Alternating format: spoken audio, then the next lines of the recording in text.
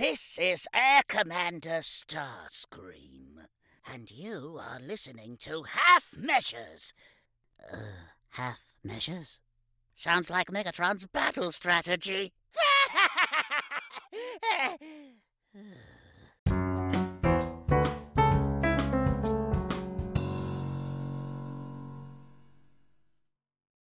This episode of Half Measures is brought to you by Mission Log, a Roddenberry Star Trek podcast. Hi, I'm John Champion, co-host of Mission Log. While Daniel and Paul are doing a bang-up job covering the wide world of pop culture, we're talking Star Trek, one episode at a time, over at Mission Log, looking for morals, meanings, and messages. In fact, there are a whole lot of other shows at podcast.roddenberry.com for you to choose from. Science, feminism, even daily news, and all stops in between. Boldly go and find us. When you're done here, of course. Again, that address is podcasts.roddenberry.com, and we will be delighted to have you trek us out.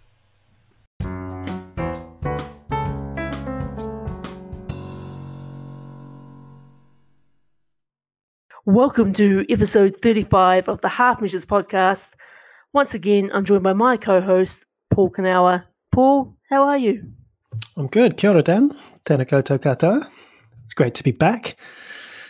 I feel like it's been a hectic week for me, actually, in real life. I'm going to start with that. I'm going on the defensive straight away. I feel, when I listen to other podcasts, I've actually been thinking, particularly weekly ones, I have a real appreciation for those voices that I'm listening to and sort of think, when they're away from the mic, what's going on in their lives, and how do they, on some of these more organized podcasts, cope when they've got so much going on? I don't know. Maybe they've got day jobs. Maybe they haven't got day jobs. Maybe that's what the trick is. I presume people just power down. They just sit there waiting by the mic, and then they flick it back on a week later, and away we go off the podcast. That's exactly how I used to imagine it. So I'll be interested to see if I've got anything to bring to this episode. You're the captain, Dan. I am the captain. Now. I like to also think that celebrities are never out of work, and that, for some reason, they've always just got money flowing in for some reason. I don't know why. I just presume that the studios always look after them. I don't like to think any of them either don't have work or can't maintain a lifestyle. I don't know where that comes from. It's just my expectation. Yeah. But there we go. Well, Paul, we've just had the big election here in New Zealand. Jacinda Ardern is the Prime Minister for another 3 years. Now, we're not going to bore everyone with what have we been watching with political talks. We're going to talk about exciting stuff. TV show, news, movies, reviews. You name it, we've got it. Exactly right. What's interesting, Dan, is when we talk about what we've been watching, Friday night is like a prime time night. Saturday night is like a prime time. But of course, with the Saturday night prime time night, and the whole weekend was disrupted by the fact that the election coverage was on. So I have to admit, I was watching the election coverage for like 5 hours. So I probably got less things coming in. I'm not going to talk about the election coverage, but yeah, it does disrupt it. All right, Paul. So before we go down this wormhole, what have you been watching? Well, last week I watched the finale of Breaking Bad. So I mentioned how I was into the season 9, so I got right through to the finale. That episode is right up there with the great finales of all time, like Homeland, Sopranos, Star Trek, Deep Space Nine, all of the good ones, those finales. Breaking Bad is right up there. So it was so good. As I watched, Jesse Pinkman speeding away at the end of that episode, and as the credits rolled, I literally just hit play straight away on the movie El Camino, which I had already got ready, lined up. I thought ahead. And as you know, it pretty much picks up with Jesse Pinkman speeding away to seek refuge. So for anyone who hasn't seen Breaking Bad or the movie, this is the sequel movie that came out some years later, I think 6 years after the series had finished. And what a treat. I feel like I enjoyed this perhaps even more than I did watching it the first time around last year. I think being so deep into that world and coming off the back of all 5 seasons and then just going straight into that movie, this is the way. It was great. I really feel like you're watching it the optimal way. And I know that this isn't a new watch for you, but I think have a fresh watch and go straight into El Camino. That's beautiful, right? Because for a lot of people, when they watch that, it could have been 3 or 4 years since they've last watched Breaking Bad. It's been a while. Right. And actually, as far as I know, I actually don't think we've ever talked about the El Camino movie on this podcast. I actually think that we talked about this on our unreleased pilot podcast. Do you remember when we did that before we recorded our first episode? I think, we sort of did a bit of a trial run. I guess, one day it'll be famous when it's released. Like when people discover like old Beatles tapes before they were famous. It'll be one of those sort of things, right? I do remember that recording, and obviously we're known for our high quality audio on most of our podcasts. Mm-hmm. So, and this one is of no exception. It's probably like at a $50 plus Patreon tier to get your hands on that bad boy. But it's one to look forward to one day in the future when Half Measures goes worldwide. The movie gets released, and this is going to be a behind the scenes insight into how the origin story of Half Measures. What a story! I would pay $50 to hear that myself. But yeah, El Camino. I guess I'm going to dive into spoilers somewhat. So for anyone who hasn't watched it and wants to, maybe scrub ahead just a few minutes. So for a Breaking Bad fan, this was like a perfect present that none of us expected to get. Right, I felt that the transition, as I said, from like 2013 to the movie 2019 was pretty seamless as well. Like those characters that Jesse went to see, Skinny Pete and Badger, they fell straight back into their roles. I guess maybe the actor who played Todd perhaps looked a little bit different, but that aside, nothing really pulled me out of the moment. And the same with how they handled the cameos. So we had cameos from characters from Breaking Bad, which was just really beautifully done. So, Jonathan Banks as Mike, Kristen Ritter as Jane. I really enjoyed Robert Forster coming back as the vacuum guy. And of course, Bryan Cranston as Walt I think that's why I enjoyed it more the second time around, because I had just watched, and again, spoiler for anyone who hasn't seen Breaking Bad, I had just watched Walter's death, right? And it was just this momentous moment, because this is a guy who right from the very first episode, you're like, he finds out he's got cancer, and you're just thinking at any point he could go. And so to see him back sat at a table talking to Jesse was just great. There was just so much tension in this movie. You never know quite what's going to happen with Jesse in any situation. And I love a tense movie. So there was also that chance to fill in some of the gaps that sort of like the TV series didn't cover, and had the flashback scenes with Mike and Walt. They were newly filmed, but they were obviously set in the past, and the conversation was always around what would you do if you got away?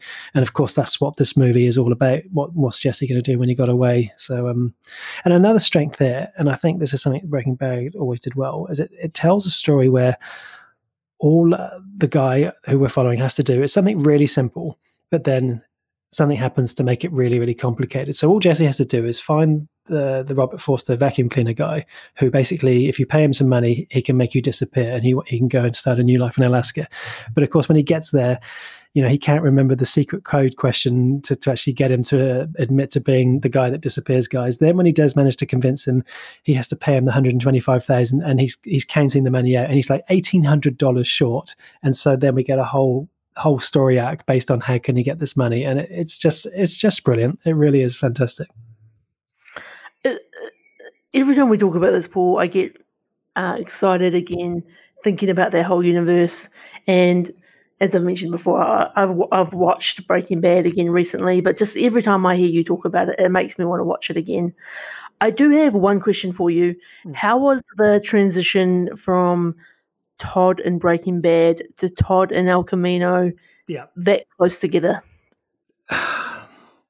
Well, that's what I said about that was the one time it took me at the moment. He's clearly aged somewhat in that 6-year period, whereas some of the other characters, like I said, Jesse's parents and Mike and that hadn't. And I think, with all due respect, I feel like maybe Jesse Plemons, who plays Todd, I feel like he's maybe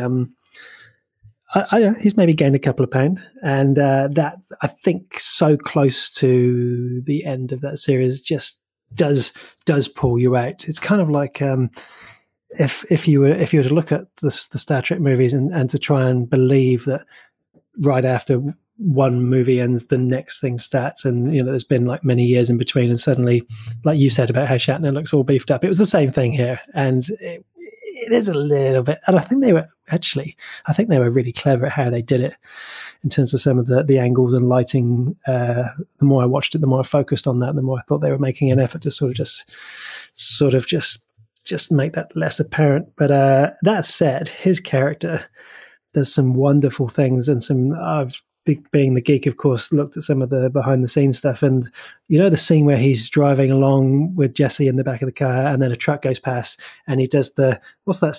None of the listeners can see what I'm doing, but that sign, that's that hand gesture that everyone does to a truckie to try and get them to blow the horn. All of that was unscripted, and when he's got his hand out the window and he's sort of singing along to the music, apparently it was all unscripted. So I just thought that was amazing. I love stuff like this. I love a good unscripted scene when just the actors are really getting into it and they're making the character their own. Like, they know the character, they're in the mindset of that character, and I feel like that's such a classic Todd scene when he does the air pump to get the trucker's horn. I guess the next question, straight into Better Call Saul for you. Correct. Yes. So I have season 1 lined up, ready to go, and I was actually thinking I might start that tonight. But I may save it, but I think by the time we next do a podcast, I would have had a few episodes under my belt, because I need to get straight back in. It's like we've talked about many times. You just want to keep that cycle going, and I've never done this before, coming straight in and straight through. So I'm excited to do that, because if memory serves, Better Call Saul starts with Saul in the future as Gene, and so I think that's quite a nice way to transition with Jesse off on his new life. It was just to back to El Camino quickly. It was great just to see Jesse Pinkman get away and have that new life, and it is a real tearjerker when you see him there, and he sort of looks over and he's seeing Jane there, and then you're thinking about what could have been in the past. But Walter White, what a piece of work that guy is. I came away from Breaking Bad thinking, he was a good guy. He was a chemist teacher trying to look after his family, but really that's why they call it Breaking Bad. He really just went bad, right? I think, and that's the point. I think on these shows, it actually takes a second watch to really appreciate who these characters really are. And I actually don't think you're supposed to like Walter as a character. And he does some pretty terrible things and makes terrible decisions all the way from season 1. But at the same time, this whole series, combined with a movie, combined with Better Call Saul, which we've still got more to come. Such a great package, such a great gift. This is always the vision that I had for Game of Thrones, that I would every year sit down or every couple of years sit down and watch it. And I know that you can with this, not so much with Game of Thrones. R.I.P.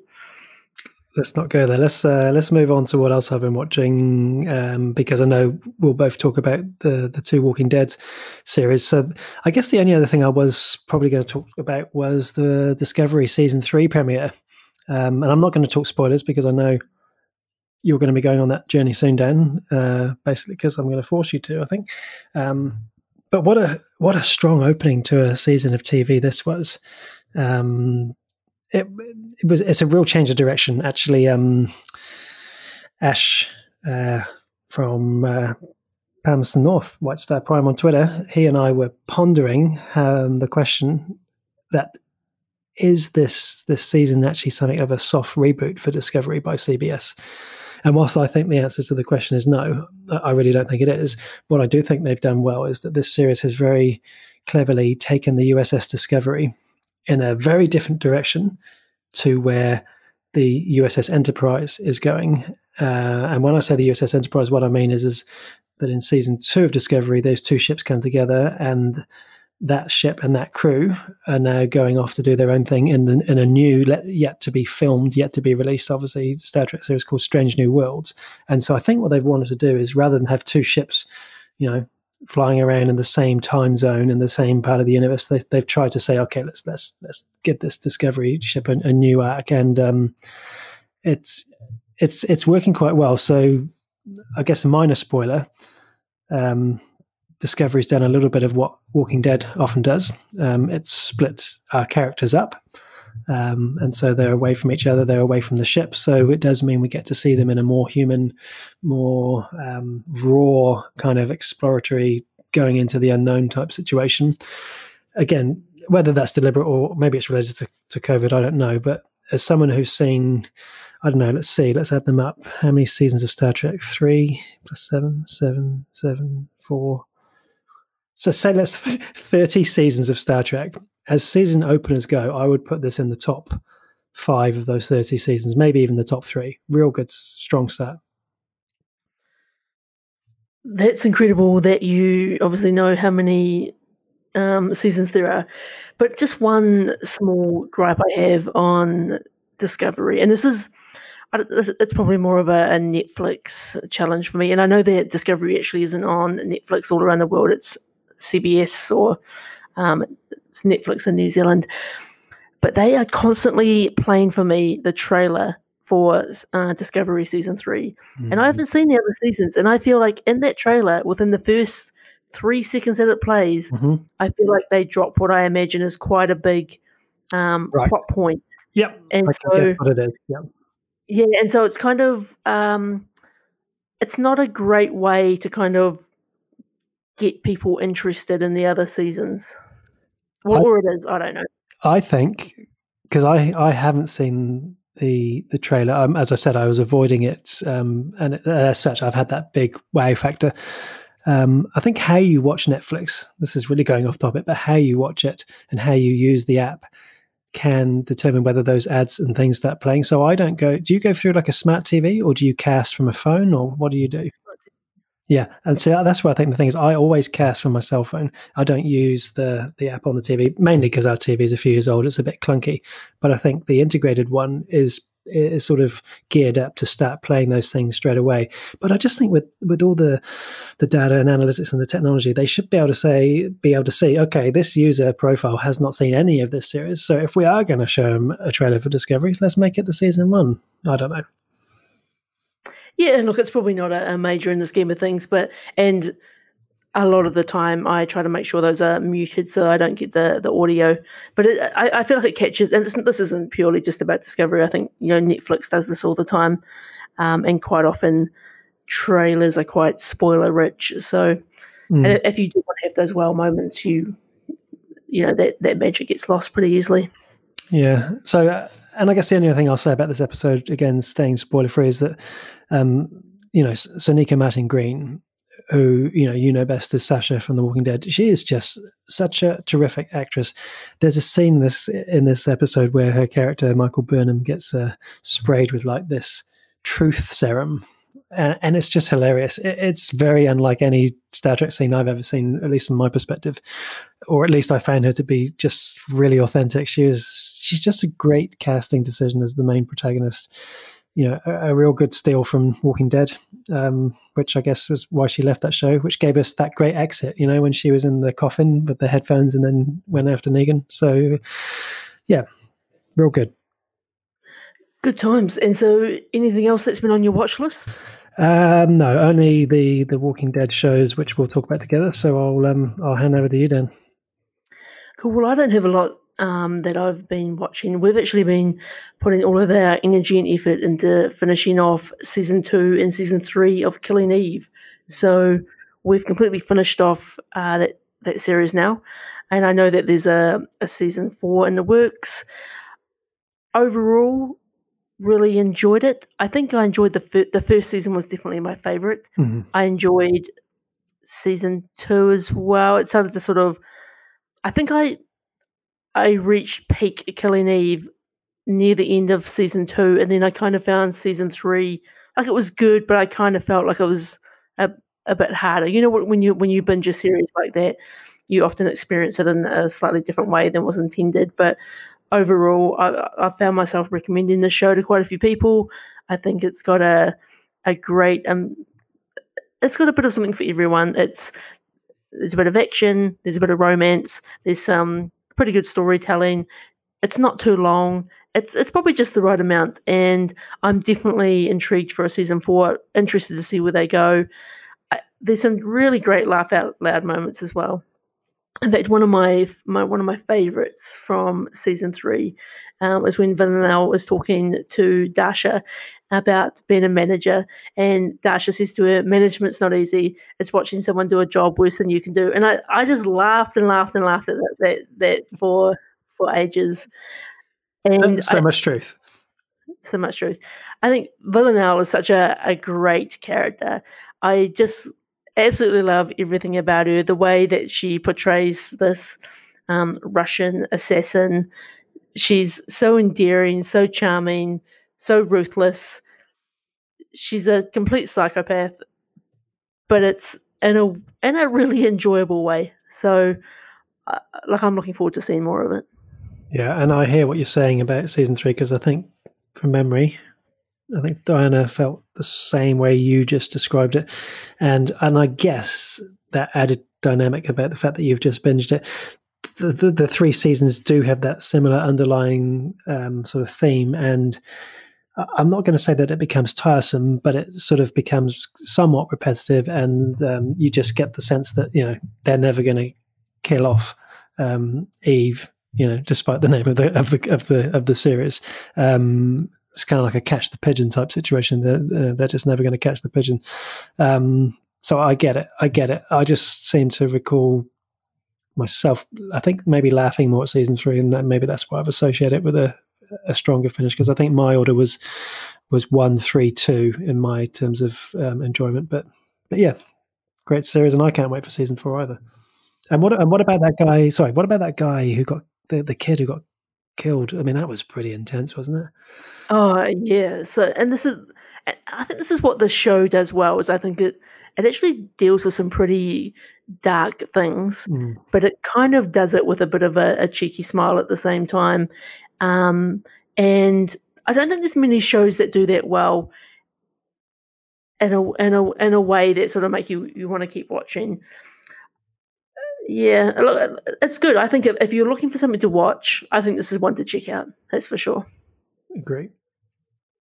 The other thing that we've just started watching is we've gone really old school, and we are watching Band of Brothers. So this is obviously Band of Brothers is a 2001 classic TV miniseries, and so we've only watched the first episode. Samara's never seen it, so this is a first-time watch for her. We were talking about Band of Brothers last week, and we talked about in other episodes that this is the type of show I can always watch. I'm already excited. I'm already sad. I'm already hyped up. I can't wait to keep watching more of it, and I think after we've finished it, we'll go straight into the Pacific as well. I think it's just it's a core part of, TV shows to know me. This is definitely one of them for me. Definitely agree. There's only, what are we talking, 10 episodes? 10 episodes, less than 10 hours. I was just looking at it on IMDb, 9.4 out of 10 from over 364,000 votes. I mean, that many people can't be wrong. It is absolutely exceptional. Absolutely exceptional. I think what's also great is, this is 19 years old, and Goodness. It's still quality. And just seeing a young Damian Lewis, particularly as Homeland fans, it's great to see. It makes me excited to watch movies again, like Saving Private Ryan. I'm in for this journey, and each time I watch it, I feel like even though I know what's coming, I don't know what's coming.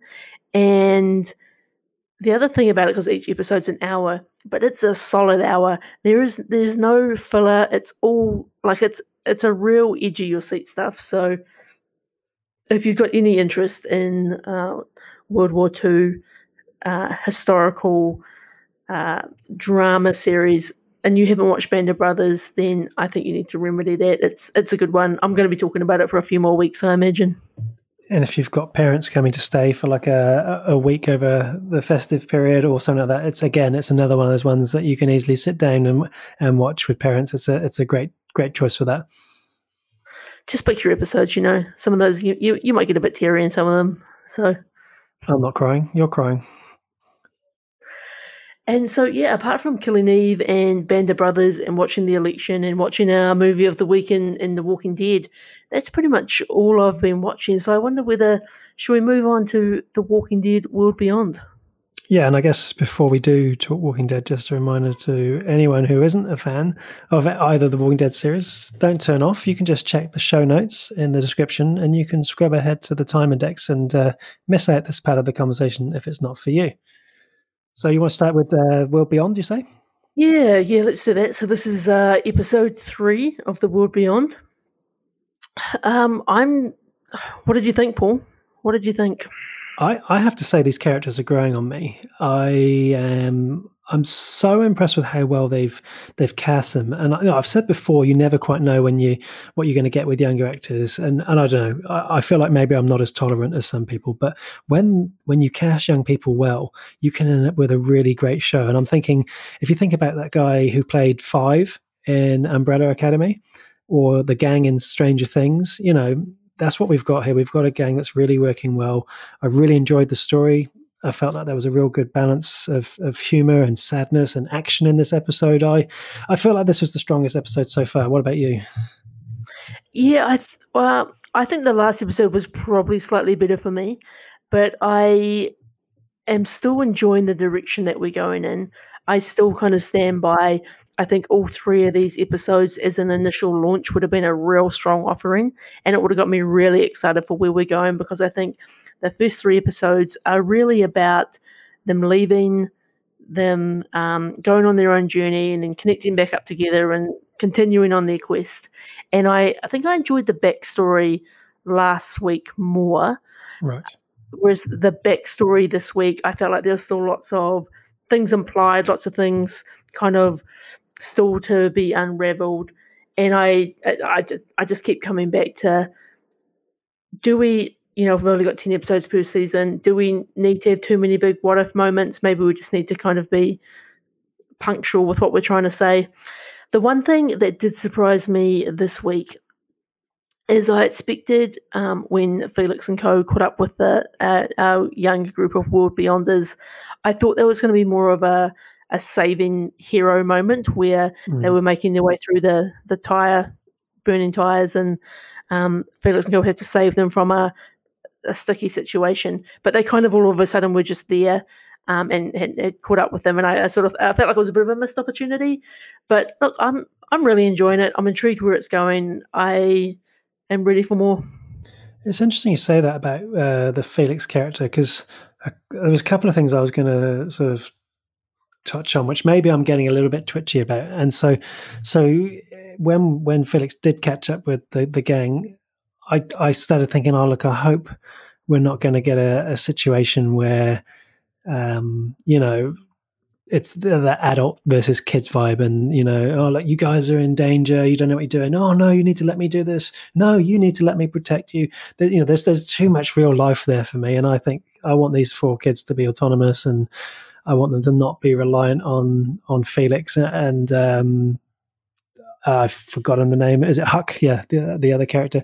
And the second thing I was going to say, because I've got some more positives to say, but the second thing that's kind of making me twitchy, we're 3 episodes in, right, Dan? Okay, so what I can tell you this show has not given me so far, and I don't know if it ever will, is the tension. Maybe it will eventually, but not for a while. It's not giving me any tension. When these characters are in a dangerous situation, I mean, I would love to be wrong, because my word, it would really shock me to watch something happen. But I don't think we're going to lose any of these 4 characters in like the first 10 episodes or the first season or whatever. And I guess, what are the writers supposed to do? As an experienced TV writer, Dan, I mean, I guess we've got the answer. I would just say, just don't bother putting them in too much danger, It's interesting you say that, and I'm not going to read out names because some people might not want this. But if you go into IMDb, some of the cast has 10 episodes beside their name. Some of the cast has 4 episodes beside their name. So it does make me wonder whether is everyone safe. Wow. Okay. And look, it just could just be it still needs to be updated, or it's it gets updated after each episode. But it's interesting that there's only 3 of the characters which have got 10 episodes next to their name. Again, as a professional screenwriter, we're often highly sought after for our views on shows for how they could do it better next time. I would have almost liked to see, how they keep sort of going back in this episode in particular. They kind of go back, and I kind of forget that everyone's been killed back at the university where they're all staying. And I almost would have preferred a storyline where they witnessed the killing and they were kind of on the run seeking out the dad. Yeah. I kind of just feel a bit like, oh, you've still got to find that out. And it kind of, for some reason, fatigues me a little bit that they don't know that. I think that's a really good view. I hadn't thought about it like that. And it would take away that whole, no, we have to get back dynamic that I was just sort of, I don't want us to get caught into that.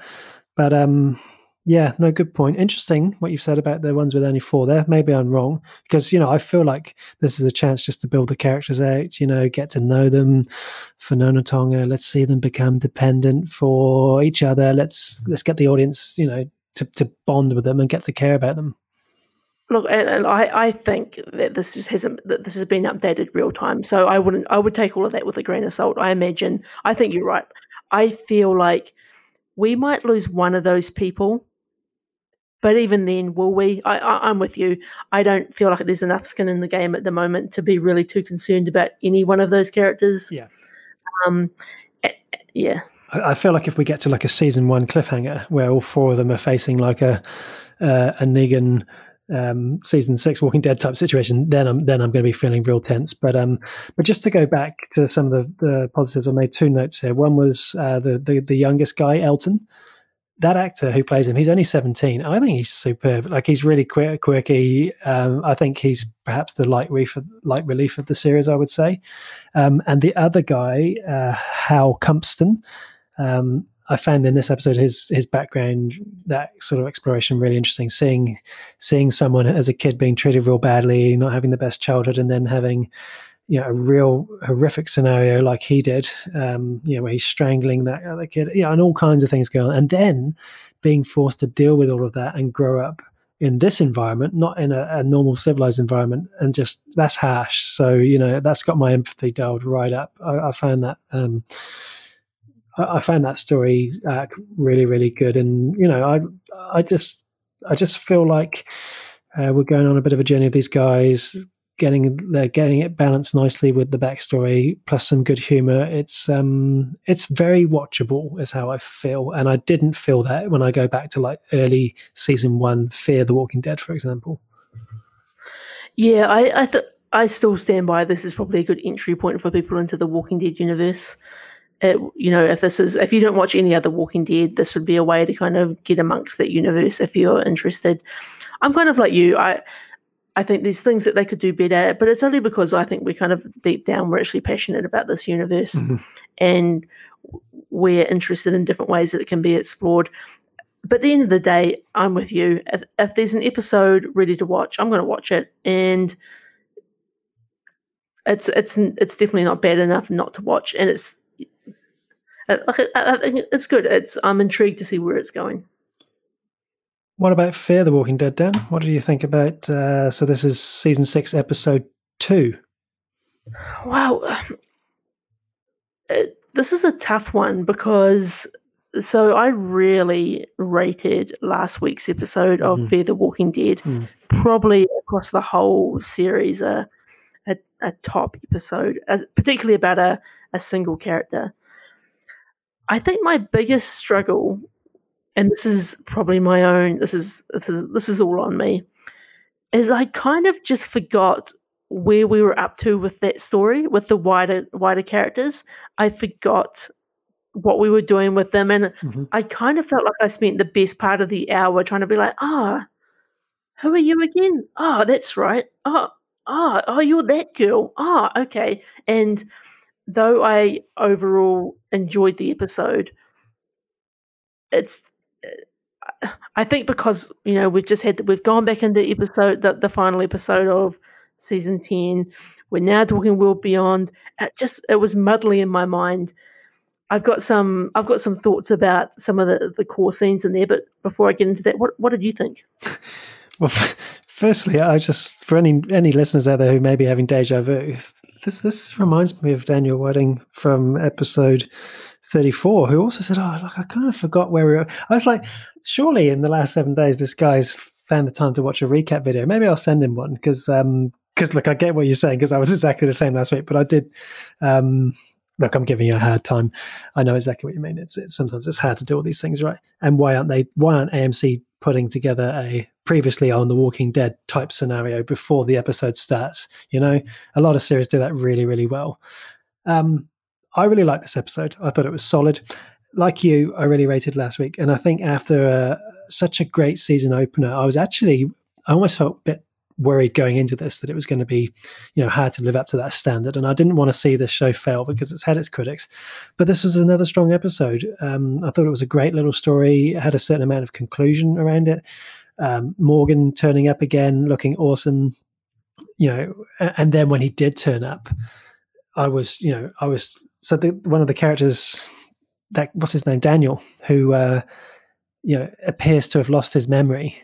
I was totally and utterly convinced that he had lost his memory right up until the final scene when Morgan turns up and he drops that act. And I love being fooled by that sort of stuff. I really love being drawn in. So I really enjoyed it. The character, I always pronounce his name incorrectly. Is it Lestrade? I can't think how to pronounce it now. You know the guy I mean. I'm going to have to look it up. But his character, Dan and I were talking about him after the episode had aired, and he's a real interesting dynamic on the show because I don't think we have a character quite like him. Victor Strand, not Strand. His half measure. There we go. He's so complex. You don't know where you stand with him. He's so. He's out for himself. He's got an internal struggle going on. He's been like that since we saw him on the boat in season 1.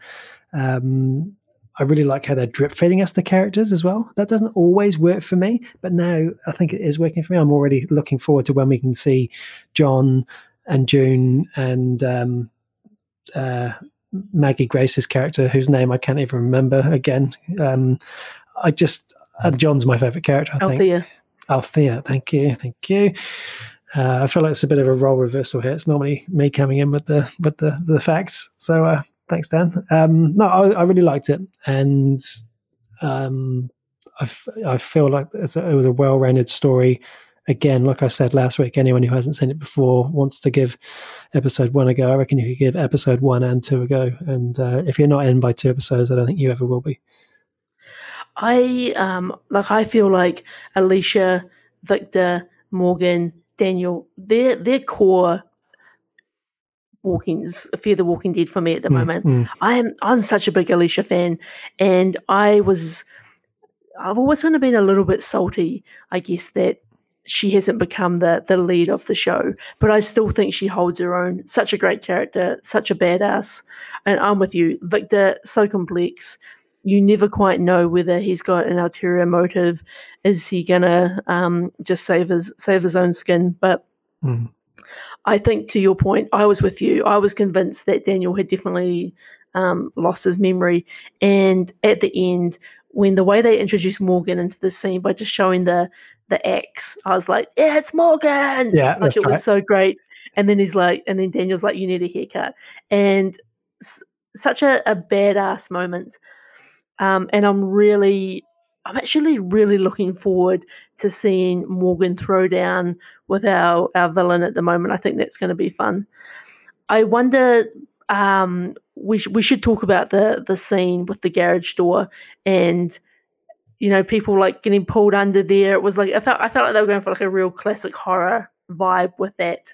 Yeah. But I think overall it worked well. there was this garage door comes up, and then this liquid starts pouring out, and I don't know what the liquid was called, and I didn't understand the word, but Diana explained it to me. It's basically like sort of like a syrup or like a treacle, so it was real slippery, real sticky, and so once you sort of got caught in it, that's it. Like, you know, you're getting pulled in, and you never got to quite to see what was inside, and of course you were expecting there to be something massive inside there, but well, in the end there wasn't. It was a real sort of like a horror type vibe, and I think the fact that we were led to believe that maybe there was something more behind that door than there was, just the thought of that and the unknown of that made that scene quite interesting and quite scary.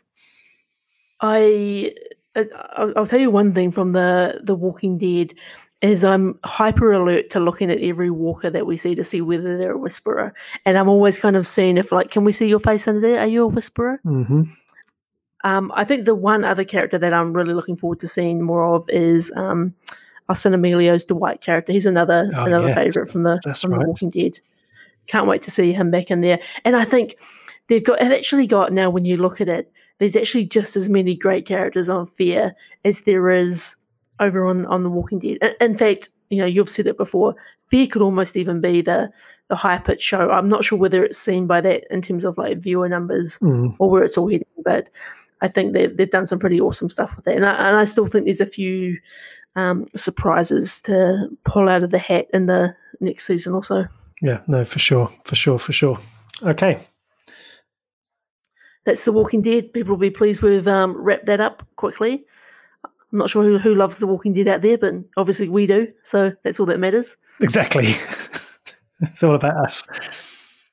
So I wonder whether we'll move on to our movie of the week, Paul. Yep, so each week Dan and I choose a couple of movies and we send them to each other. We get to choose one. This week I sent Dan 2 movies, and of my 2, Dan, which one did you choose? Well, Paul, today I went with Harley Quinn, The Birds of Prey, and the fantabulous emancipation of one Harley Quinn. So quite a mouthful for a title of a movie. And so this movie is basically its open season on Harley Quinn when her explosive breakup with the Joker puts a big fat target on her back. Unprotected and on the run, Quinn faces the wrath of a narcissistic crime boss, Black Mask. His right-hand man, Victor Zayas, and I'm not sure how you say that, but let's go with that, and every other thug in the city. But things soon even out for Harley when she becomes unexpected allies with 3 deadly women: Huntress, Black Canary, and Renee Montoya. Nice summary. Just something I whipped together off a website. What do you think? What did you think? Oh, you go. Oh, okay. Oh, you want me to go first? You go. I've been wanting to watch this movie for a long time. I wanted to see it at the movie theatre, and I never quite got round to it for one reason or another. And then we had this little thing called COVID-19, and that kind of put an end to going to see it at the cinema. And for the longest time, I've actually been going to hire this movie on iTunes, but it's finally come out on Neon in New Zealand on the one of our streaming services. I had a pretty great time, to be honest with you. I kind of went in with, I didn't have high expectations. I just went in hearing, I've heard relatively positive things. I have to give this film some credits for just the awesome soundtrack, super bright, vibrant, colourful, lots of like awesome girl power, sort of feminist moments, lots of a lot darker than I anticipated it to be, but still done in a fun way. I had a great time. Yeah, so look, I did too. I came into this movie, I would describe myself coming in pretty scarred from the trauma that Suicide Squad had caused. And I remember all too well then watching that trailer for Suicide Squad back in 2016 and thinking, this looks awesome. And then, of course, we all watched Suicide Squad, and this is why I can understand today when I look at it, it's only averaging 26% on Rotten Tomatoes. But in all honesty, this movie is just a real cut above that. I mean, it's way better. And now this one has a 78% Rotten Tomatoes score. So it looks like DC have managed to steady the Suicide Squad ship. And in fact, if it weren't for Margot Robbie playing the part of Harley Quinn, I didn't feel too much of a connection to Suicide Squad. So that was also quite good. And I think my main feeling coming away from this was that I had a real good laugh. I felt like I would watch it again, whereas, Suicide Squad I'd probably only ever watch if I was doing like a DC Universe marathon when the kids have left home or something like that. But it made me laugh. The stunts were great. The fight scenes, the set pieces were well done. The overarching story and that narrative being sort of or the narration, I guess, from Harley Quinn's character was fun to follow. There was a lot in there I really enjoyed. I think they did a really good job of not actually using Jared Leto's Joker from the Suicide Squad, but still making you feel like you kind of understood the breakup journey that she was going on. Correct. The one thing which it's a bit of an obscure thing, but I've talked about before watching the Harley Quinn animated series on Amazon Prime, and that obviously deals a lot with Harley Quinn's breakup from the Joker as well. And watching this, like they kind of complement each other quite well, but at the same time, I was like, oh god, we're still going on about this breakup. But I think they did it in such a fun way. I really enjoyed Ewan McGregor's character in this. It's got me kind of more excited now for the new Suicide Squad that James Gunn is producing. Yes. I would definitely go to the theatre and watch a Birds of Prey movie or a second sort of Harley Quinn movie. I think it's got enough good stuff there to keep building. And I think the unfortunate thing, I think, with the DC universe compared to the Marvel universe is the Marvel universe feels quite nicely packaged to me. It feels like they've got a whole bunch of a good quality sort of reset.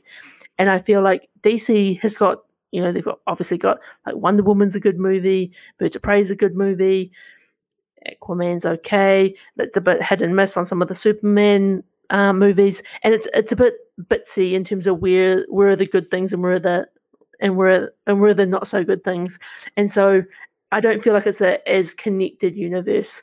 And because we're always kind of rebooting in this land, they're kind of good to watch for one off, but I guess in a way it means you don't actually have to worry about your connections to those other movies or having seen them first. Yeah, look, I know what you're saying. I could sit here and defend Man of Steel and Justice League and Batman vs Superman, but let's not talk about that now. Let's focus on what we've got at hand. I think you're right. I feel like this. I'm excited about the idea, of a sequel as well. I think, like you say, having James Gunn from Guardians of the Galaxy fame coming in, I feel like there's a real good reason to be optimistic about where this branch of the DC universe is headed. Like you, I really liked Ewan McGregor's character. I found him real funny. I feel like I don't see enough of him these days. He's always amazing, and he really dialed up on the swears in this movie, which was quite good fun. One piece of advice I'd give to people is don't come into this movie if you're feeling hungry, because at the start there's that bacon and egg sandwich creation scene that's awesome, and that sandwich that looked real good. It was real good. I would go one of those sandwiches right now. That would be a great dinner.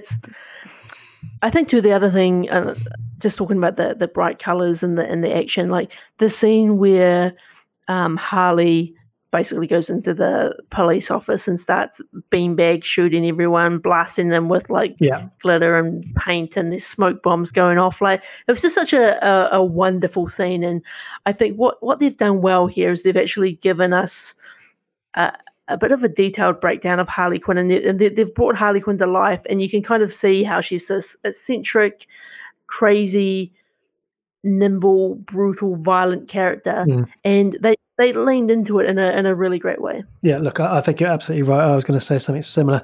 There is a flip side to that, I think, and that because it's got that fun angle, which is great fun to watch, like you said. I too particularly enjoyed the scene where she had all the different types of glitter and different things coming out the gun that were just stunning people. The flip side is that because it's got it's dialed the humor up and got a lot of funny one-liners. Maybe I didn't care about the characters as much as I would have if if this was a little bit more serious, I guess. It's kind of like Deadpool. I'm having a great time watching it, but if a character gets taken out, I'm not so bothered. So I did laugh a lot, but there was a part of me that would be interested. I'm not saying I would prefer to see it, but I would have been interested if this movie was made with like a Dark Knight trilogy type feel and approach. I think that would take away a lot from this type of character, but at the same time, I would have been interested just to have dialed the humor down just a fraction. And this is where I think it's like I'm never quite sure where we're heading with the DC universe, right? Like, because I think the Batman, the Superman, even Wonder Woman are a bit more serious, and obviously this is more in that kind of Deadpool vein. I've been a little bit cheeky, but it equally doesn't kind of fit in that suite. And I'm not ever clear whether is it supposed to, is it not supposed to. I don't know if it matters, but yeah, I think you could equally see a darker version of this would be kind of great to watch as well. I would definitely watch a Nolan version of this. I think that'd be epic. Yeah, and look, I guess at the end of the day, and maybe I'm not qualified to even know if this statement holds water or not, but to be honest, I guess I never expected to live in a world where a Harley Quinn movie was a thing. And I maybe I'm not the biggest comic book reader, and so for me, my only memory of Harley Quinn was actually when she appeared in that Jester's sort of outfit in the animated Batman series, that black and red, or what I've seen in like Lego Batman, or but I guess we've got Ant-Man and Aquaman movies, so yeah. Well, that's the thing. So that's where Harley Quinn was actually introduced. She doesn't come from the comic books like other characters. So she stems from that universe, and it's only been in the more recent years that she's kind of had a bit of a transformation from the Jester outfit. But I enjoyed the nod they gave to the Jester outfit Harley Quinn at the start of this movie, and I think they did introducing some of those components through animation. I thought was quite a cool way. Yeah, no, I agree. Cool. So that sounds like it's definitely gets the guns for me, or the guns akimbo. If you're looking for something to watch, I don't think you can go too wrong. I think it's a fun one. It's a little bit darker than you might expect. If you've got it on a streaming service that you've already got access to, I think you've got nothing to lose. Agreed. Everything you just said, Dan. Good fun times. I love it when you agree with me, Paul. It's rare. I love it when you say you say correct all the time. You're correct. Correct. Agreed. I like it. This is what I like. I'm not messing it up too bad. Would I be correct in saying it's time to go to the newsroom? Time for some news. I'm going to go out on a hunch here and say you're going to start off, Dan, with some news about the Fast and Furious franchise and where it might end. You are correct, Paul, as you like to say. So it looks like some news has come out recently with Fast and the Furious movies 10 and 11 ending the franchise with a 2-part movie. And it's going to be both installments directed by Justin Lin, who's long been associated with the franchise. As much as I hate to say it, I think this is the right thing to do. I think that obviously, Paul, you'll be disappointed as a newer fan to the series. But all good things must come to an end, so new projects can be started and flourish in their own universe. And I think this is one that could just go on forever, and it would be good to kind of wrap up this. I think there'll probably definitely be some interesting spin-offs that come out of it, but I think, a movie that started off with stealing Blu-ray players or DVD players from truck, DVD, ending 11, 10 movies later is a pretty good effort. Nice. Yeah. Look, I knew that F9 was already in the bag, but I thought maybe they had one more in them, but it looks like they've got 2 more. So they'll stretch it out one more, just like that Harry Potter finale, split it across 2 films. Let's go out on a big bang. Let's go and get ourselves some, I don't know. What do you steal these days, if not Blu-ray players? What are you stealing now? I think you've got to go to space. It's the only way to do it. You've got to take down some supervillains. Correct. All right, so I've only got a couple of other bits of news for you this week. So the other is a bit of news that Dexter is coming back for a limited series release next year. And this is pretty big news for Dexter fans. So Dexter is another one of those much-loved shows that ended really terribly and it's never sat well with a lot of people. It's never sat well with quite a few of the actors on that show. It's a show that had some really epic seasons, and it looks like they're finally coming back to not redo the final season, but to kind of finish it the way that it needed to be finished. It looks like there's going to be 10 episodes. They do keep using the word limited, so I don't think this is a renewal of Dexter. But depending on, maybe what they do with it, maybe it's got some other opportunities as well. I'm definitely excited. I'm a big Dexter fan. This is one of those shows which I've actually thought about watching again. I feel like I say that quite often, but it's a good one. Were you ever a Dexter fan, Paul? Do you know what? Diana and I started this, and I believe this was me. I just said, I don't know if I dig this guy. I don't know. Something about it didn't quite click for me, and it annoyed me because so many people talk so highly about this show, and I really don't like it when everyone's into a show, then I watch it, I'm like, oh, I'm not really getting this. I'm not really vibing it. And weirdly, I feel like I'm getting FOMO now at the fact that he's coming back, right? I'm really surprised. I feel like this would be a show that's right up your alley. And like, do you know how far you got into it? Was it early days, or was it a couple of seasons, or? I really don't. I feel like it would have been like a season max. Season 4 Dexter is some of the, is up there with some of our favorite Breaking Bads, our favorite Better Call Sauls. Like, I would encourage you to give it another go. Well, Diana will listen to this podcast, and no doubt she'll come walking up to me and say, "Lee, see, let's get it back on," and we'll be watching it before we know. Look, Diana, if you do decide to watch it, I'll start watching it as well so that we can both talk about it, because I don't want you talking about it and enjoying it. I want my slice of this as well. So. Okay. But we'll see. Maybe we do. What other news have you got, Dan? All right, one other piece for you just quickly. And this isn't confirmed news yet, but I think a really interesting piece of news. So this is a bit of Black Widow news, so Marvel's Black Widow, and it's a movie that's been delayed time and time again for all reasons previously discussed around COVID. And what's interesting is there was recently an investor call at Disney, and there was a bit of push on that call to release this for video on demand. Mm-hmm. And I'm really intrigued to see what they do, because I know that they've pushed it back till next year. But if investors are getting itchy feet and they're like, let's put it out there, let's see what we can sort of start generating. What I think this is, they've done it with Mulan. They've got the platform. They've got the ability to do it.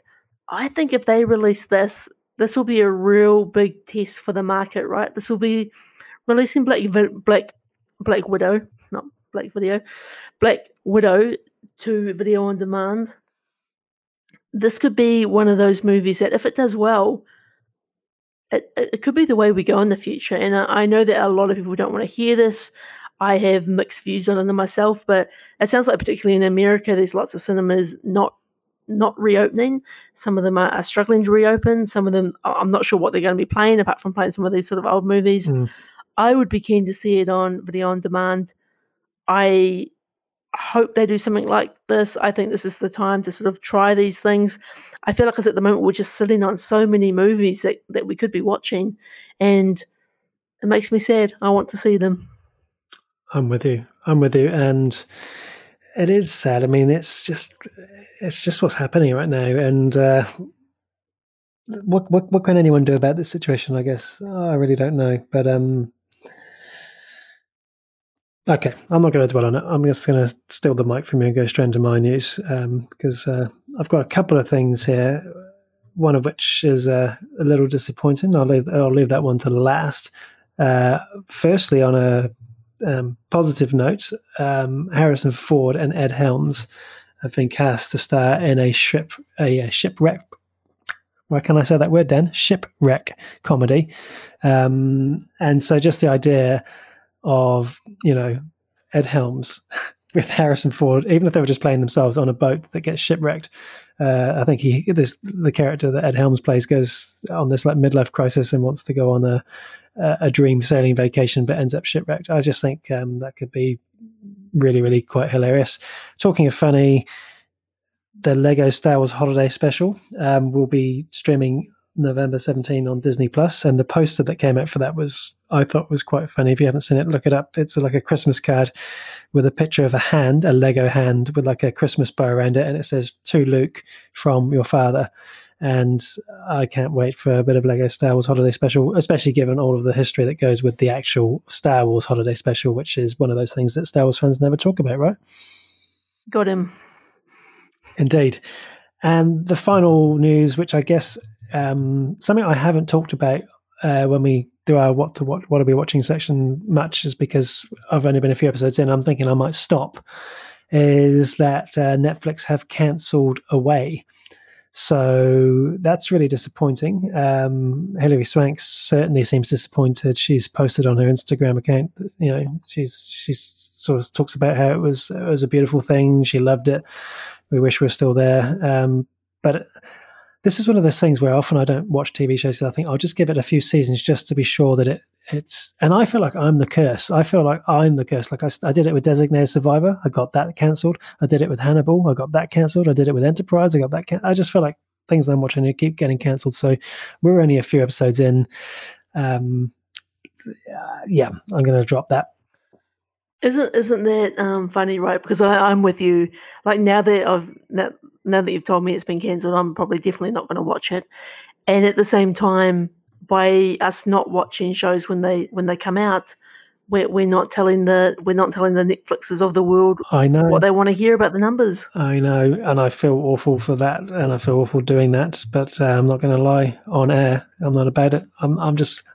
There's too many other things I want to watch. I've just got to roll with the punches and the waves and just say that's it. I'm out.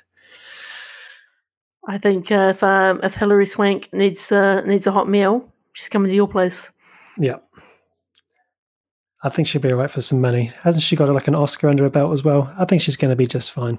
That's all I've got. So let's go across to our mailbag, Dan. So a couple of things in here. So last week our review of the movie Alita: Battle Angel that got heaps of support from our fans. Support from Battle Angel fans on social media. It got shared many times by fans who all seem to have the hashtag Alita Army in their social media profiles. So that was pretty cool. And those creatures in the movie that had their human head attached to those machine bodies? I think they were called like screwheads. Well, the actress Elle Lamont, who she's the actress who plays the main cyborg warrior hunter. In fact, if you look at any of the film's posters, she's easy to spot because everyone on that poster is dressed in blue, but she's actually in bright red. Anyway, she shared our review on social media, and she left us a little comment on Instagram as well, which was really nice. What else have I got here? So just like Andy King from Taranaki, we have another listener who has gone all the way back to the start, listening from episode 1.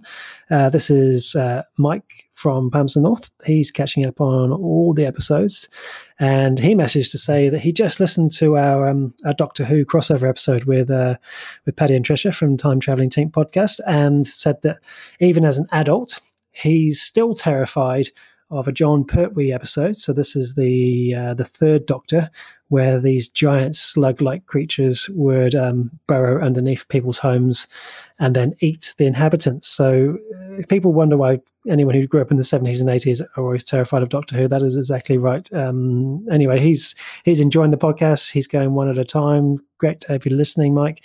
We also had a few keywords come through from him as well. So he sent through a Starscream, he sent through a mango and something else. So that's that proof that he's listening. Not only is he listening, he's also making it through to the end of some of those longer episodes that we've recorded that went on for like, I don't know, it felt like some of them were like 3 hours, 47 minutes, that kind of thing, right? On the subject of listeners, it's always, I think, nice for us to acknowledge where we can see people listening to us, Dan. I think we've done this once or twice before, and we get people all over the place. Some of them look like they're just sort of like one-time listens, or maybe someone's hit the wrong link and gone through to our podcast by mistake. But for those places where we've got like real consistent listeners coming through, I just thought I'd give a quick shout out to some of those listeners. You may hear your region in this list. So here in New Zealand, We have the Waikato region, the Bay of Plenty region, Canterbury region, Wellington region, Auckland region, Hawke's Bay region, Manawatu, Nelson, and Southland. A lot of our listeners obviously overseas, starting across the ditch in Australia. We have New South Wales, Victoria, ACT, Western Australia, Queensland, Tasmania, and even as far as the Northern Territory. From the USA, we're now well over 30 states. Those main ones that we have listeners from, we have Florida, Michigan, Massachusetts, Texas, Georgia, Washington, Pennsylvania, Illinois, North Carolina, Oregon, Colorado, Virginia, and then the two big ones where we have a lot of listeners, Ohio and California. And then some countries where we don't get such specific location information, but we can still see them: England, Scotland, Germany, Canada, Republic of Ireland, South Africa, Mexico, and who's the one next in that list? Can't read it. Oh, there we go. Sweden. Who would have thought? So there are some other places as well, but I just thought I'd just read out some of those main ones because we appreciate the people that keep coming back and keep listening to us. That's the mailbag. That's awesome. So I'm presuming, Paul, that no one wrote into us about Utopia and whether I should keep watching? We didn't have any responses on that. I did check across all the platforms. So sometimes what I've found, some of the listeners, sometimes like when people write in about peak performances, they can be like a couple of episodes old. So people are obviously listening to the podcast as soon as it drops, which is, obviously shocking. Outrageous. It's outrageous, right? But sometimes they're getting to it a couple of weeks late. But we'll check back in on the mailbag next week to see if anyone has any advice for you on Utopia. And if you do want to get in touch, the social media platforms we're on: Facebook, Twitter, and Instagram, Pinterest. You can find us at Half Measures Pod, and always pleased to hear from anyone who's listening in who's got something to say or a complaint to make. Indeed. Thanks, Paul. So it must be time for our peak performances. So much like our movie of the week, every week Paul and I pick a different actor and an actress, and we talk about what we think their peak performances are. So this week we've gone with Lucy Liu and Will Ferrell. So, Paul, I'm going to let you choose first. Who would you like to go with? I'll start with Will Ferrell. I will say I'm 900% certain that I can guess what your peak performance for Will Ferrell will be, so I won't mention that movie at all to see if I'm right. Will Ferrell, he's just that funny guy. I don't think I'll ever be able to take him seriously. So if there's a serious movie he's been in, I haven't seen it. I will say I really enjoyed him in the Lego Movie as Lord Business. Somehow his voice and that animated Lego version just came together really well. And whenever I hear his voice now, without sort of looking at the screen or whatever, that's the movie I think of, or that's where I sort of associate him with. There's heaps of others. I mean, Anchorman, he's good into. That franchise has a lot of fans, and his character there is very, very funny. My runner-up, though, would actually be his character, Ashley Schaefer from Eastbound and Down. I think he was in like about 6 episodes, and they were always just so great. And I guess if you haven't watched the show, this might not make sense, but somehow he managed to upstage Kenny Powers and really be even more of a dick than Kenny Powers was, which is pretty difficult given what Kenny Powers is like. So that was quite incredible. But my winner would actually be Will Ferrell in Daddy's Home, with a special mention for Daddy's Home 2. And so I guess at this stage I should, I'd like to point out that we're probably a long way away from classics such as The Godfather, The Shawshank Redemption, Star Trek Nemesis. You'll understand that joke when you get there. But look, it's okay because there's a reason why we watch all these comedies, right? Those movies are just as important as all those other serious movies. They're not going to win the big awards, but imagine our lives if we didn't have them. Daddy's Home is his funniest movie by a long shot for me. I think it's the chemistry with Matt Wahlberg, who plays that younger, cooler biological father, versus Will Ferrell's stepdad role. Maybe not being in quite such good shape as Matt Wahlberg. I think that was part of the joke there.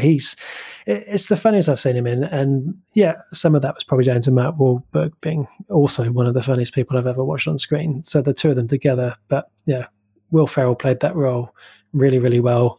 And I don't often rewatch comedies as much as I used to, but that's another one I would sit down, and the sequel with Mel Gibson. just incredible. What have you got, Dan? I think this is my favorite thing about peak performances is I've never watched Daddy's Home. Is it Daddy's Home. Daddy's Home. What's it called? Daddy's Home and Daddy's Home. Daddy's Home. Right. Sounds like such weird. The word daddies is weird. I've never watched it, but I'm kind of intrigued because it's one of those ones again I regularly see on Netflix. But you've just sealed the deal for me. I'm putting it on my watch list. I'm going to check it out. I want to see what you're all about, Paul. I'm glad that you mentioned Eastbound and Down. I think one of my favorite ways to see Will Ferrell is actually as a surprise cameo or interesting side character. And I think, one of my favorites. You're right. You're right. I don't normally do this. I apologize. I just started looking at some pictures from Daddy's Home, and just looking at Will Ferrell's face was enough to just start me laughing. I'm really sorry. Please carry on. No. I think like there's in Wedding Crashers, when he's like the expert wedding crasher, and it just when you get like just a little 3-minute scene with him, it's often where you get some real genius, and I really love that. But I know that Will Ferrell isn't for everyone, but there's 3 movies that I want to call out, with the final one being my peak performance. And so the first one, and they're all kind of similar movies. They're kind of slapstick, and you either like this style or you don't.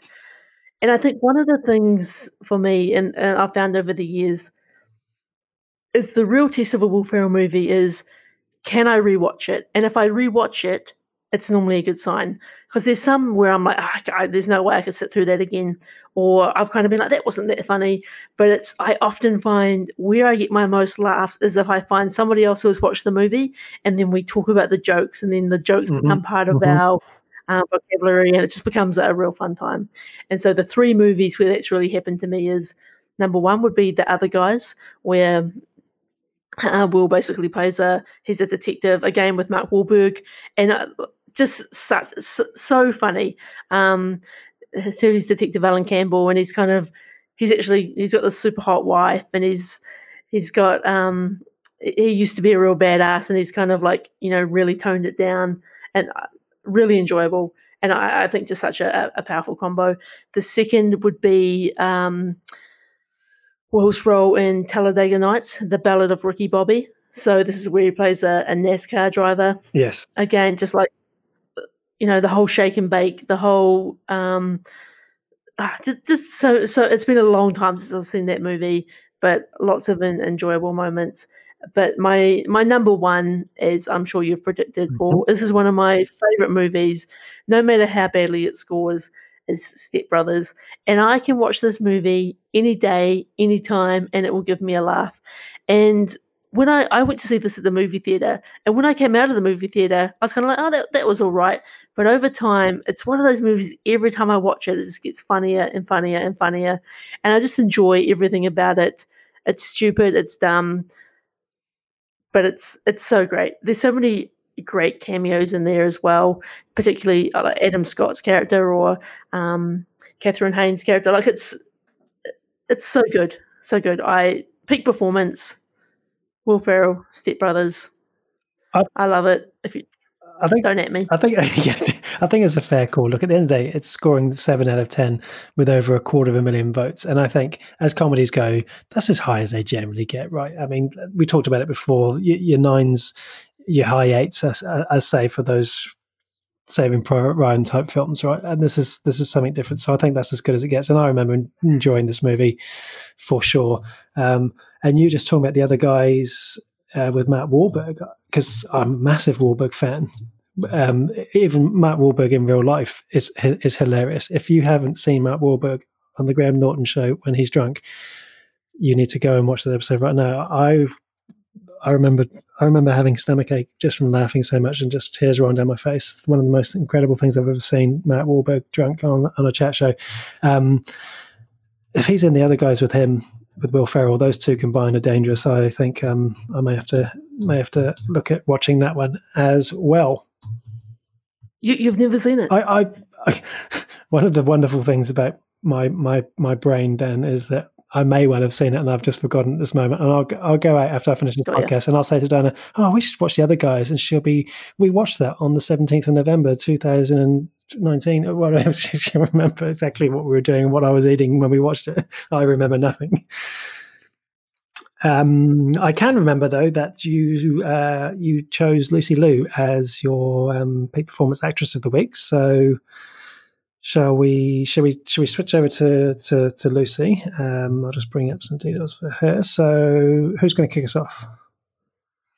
Do you want me to go first? You go. On this one. So look, Lucy Liu, another really awesome actress, and the one something I really have to give Lucy Liu credit for is her amazing portrayal as Dr. Joan Watson in Elementary. Like, I'm just such a big fan of that TV show. Yeah, I will drive to your house and I'll kill you. Honestly. I've never seen it. I just wanted to say that just to see what your reaction would be, Paul. And I that's why I also volunteered to go first, because I was like, this joke's not going to work if you go first, because you're definitely going to mention this TV show. So no, anyway, let me be serious. Let me bring it back. So no, in all seriousness, a lot of, she's done a lot of great TV shows and a lot of great movies. And I think for me, runner-up, I'm actually going to go for an animated movie. I'm going to go for her role in Kung Fu Panda as Viper. And Kung Fu Panda, such a great series.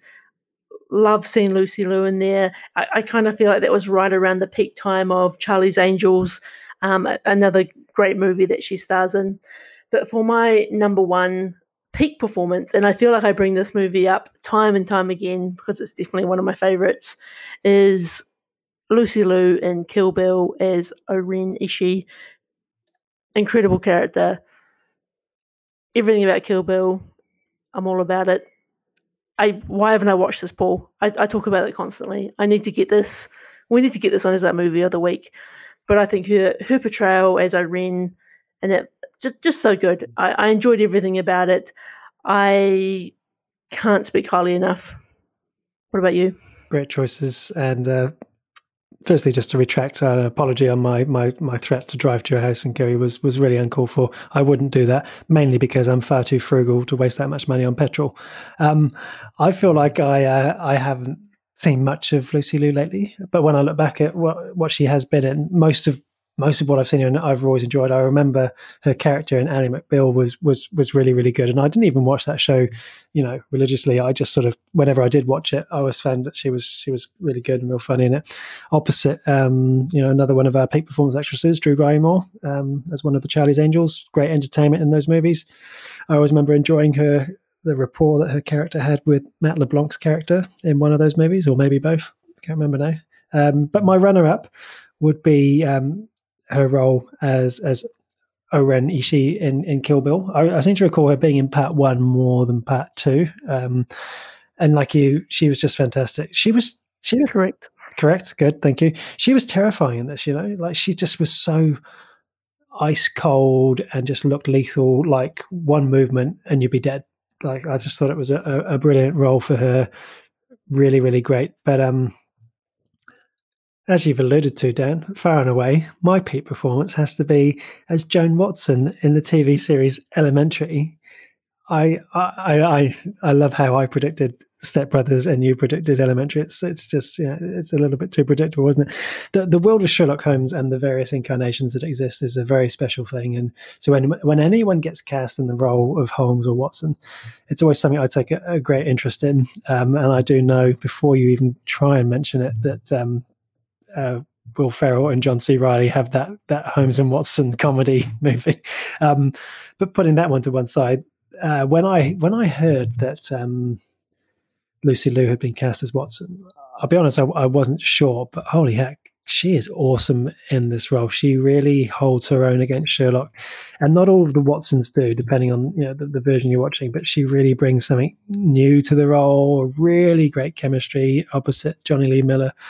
And she's got a great sort of face that sort of says, I'm sick of this face that she gives him when she just cannot take any more of his bullshit. It's classic. A great performance, a great series. Actually, just looking at it, I just remembered that we still haven't seen the 7th and final season that came out last year, mainly because, like Star Trek Lower Decks, just to get that dig in there one more time, I can't find it on any streaming platforms here in New Zealand. So yeah. Oh, you're telling me Star Trek Lower Decks isn't available in New Zealand? Yeah, have I never mentioned that before? No, just a few million times. Mm-hmm. But that's our peak performances. That's the end of the show. Thanks for listening. I'll see you next time.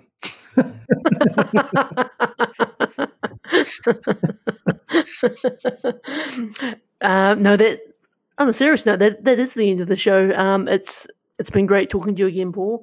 A special shout out to our Patreon producers of the show, Samara King and Trisha Brady. Thank you again for your support. If you too would like to become a Patreon, help us keep the lights on here, then the details are below in the show notes. But it's patreon.com/Half Measures Podcast. And if you'd like to sponsor an episode, just like Half Measures Podcast's main sponsor for many weeks, the Roddenberry Podcast Network have done so today. Please get in touch with us at halfmeasurespodcast.com, and we'd love to hear from you about anything. Yeah, look, anything. We're here for it. And so we'll be choosing our movie of the week again shortly. If you want to find out what that is before we talk about it, make sure you come and join our Discord channel. It's all very friendly and civil over there. All welcome. It's a great place to find out on some of the news, some of the other stuff that other listeners are watching. So yeah, look, until next week, everyone. Adios.